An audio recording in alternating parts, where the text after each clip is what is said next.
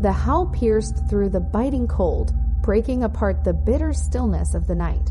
Ron sighed. He recognized her pain woven within the inhuman cries. He shook the light dusting of snow from his shoulders, stood up, and paced around the frosted pine he had chosen to wait for her beneath. The time was quickly approaching, and he wasn't sure that he was ready. He pulled his silver ring from his finger, kissed it, then gripped it tightly in his fist as he cherished the delay of the confrontation for as long as he could. He cursed the day he chose to walk the path of a hunter, but now he cursed more the day in which his work had followed him home. His negligence had proven to be costly, and now he had to make amends in the worst of ways. The crunch of her heavy footfalls in the snow and the decisive snapping of twigs echoed from the surrounding woods. Her heavy panting beat against his eardrums, even at this distance. Each of her breaths was a cruel strike to his heart, rending him to the point of tears that he fought with all his strength to keep from breaching his eyelids and cascading down his face. Her howling sliced through the silence once again. He looked up to the pale of the full moon and kissed his ring once more. She was closed. He squeezed the symbol of his commitment tighter in his grasp, warping it from its perfectly circular shape as he stepped back below the shadow of the pine. Reaching beneath his coat, he hesitantly gripped the handle of his antique muzzleloader pistol and heirloom, given to him by her father, in place of the dowry he could not afford. Ron peeked under the flap of his jacket at the inscribed initials of the old man. Her father had scratched them out of the finely polished wooden grip, replacing them with an inscription of Ronald's own right beside them. A tacky but meaningful gesture, Ron had always thought.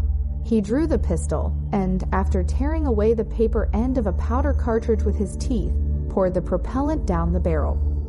He always knew there was the risk that their time together would be short. It was only natural in his line of work. However, he never expected it to end this way. He'd always thought he'd be the one to die first. Of all the evils he'd faced, all the monsters he'd slain, of all the glories of heaven, and the terrors of hell, he never could have predicated the occurrence of a tragedy such as this. He knew better, but he couldn't approach this with the same decisive coldness with which he regarded his usual marks.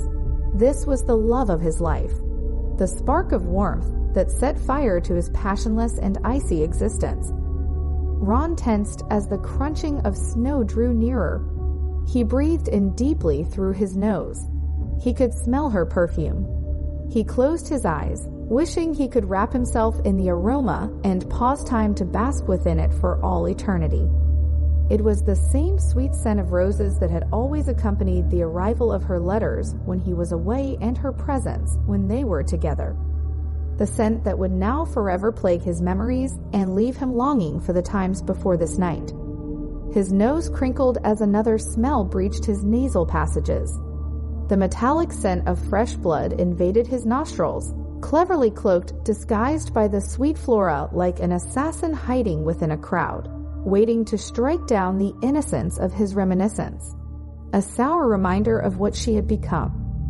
Ronald desperately wished he had chosen any other path in life, a career as a banker, perhaps. He had always been good with numbers, or at least she had always claimed him to be. They could have moved to a big city, raised a family, grown old together. No, he couldn't have. He was born into it, groomed for this twisted and hellish role. Destined to pursue the family business, but he tried, oh, how he foolishly tried to have some semblance of a normal life on the side. This was the result.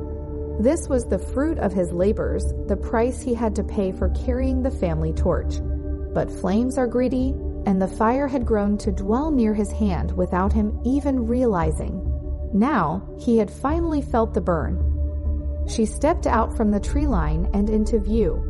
A crimson sheen shone brightly under the light of the moon, crudely painted over the thick fur that infested her mutated body.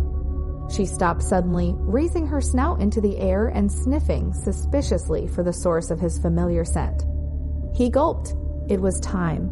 There was no way around it, and although it pained him, he knew her suffering was far worse than his own. This would be the hardest thing he'd ever had to do, but he reminded himself of the vows they had made to one another. He had sworn to be there for her, in sickness and in health. Now she was sick, and only in death could she be cured. One way or the other, tonight those vows would reach out and grasp the cruelty of their culmination. Tonight they would part. Ronald stepped out from beneath the pine. He dropped his now bent silver wedding ring down the muzzleloader's barrel and flicked the side to ensure it rested snugly atop the powder at the bottom. He held the pistol out before him, keeping it pointed at her heart as he edged closer to ensure his accuracy. Their eyes met as the lunar light flooded over him, and he could not stop a single tear from breaking through the barricades. Her eyes were the same blue that he had fallen in love with so many years before, but no recognition swam within the depths of their pristine hue as her pupils narrowed down on him.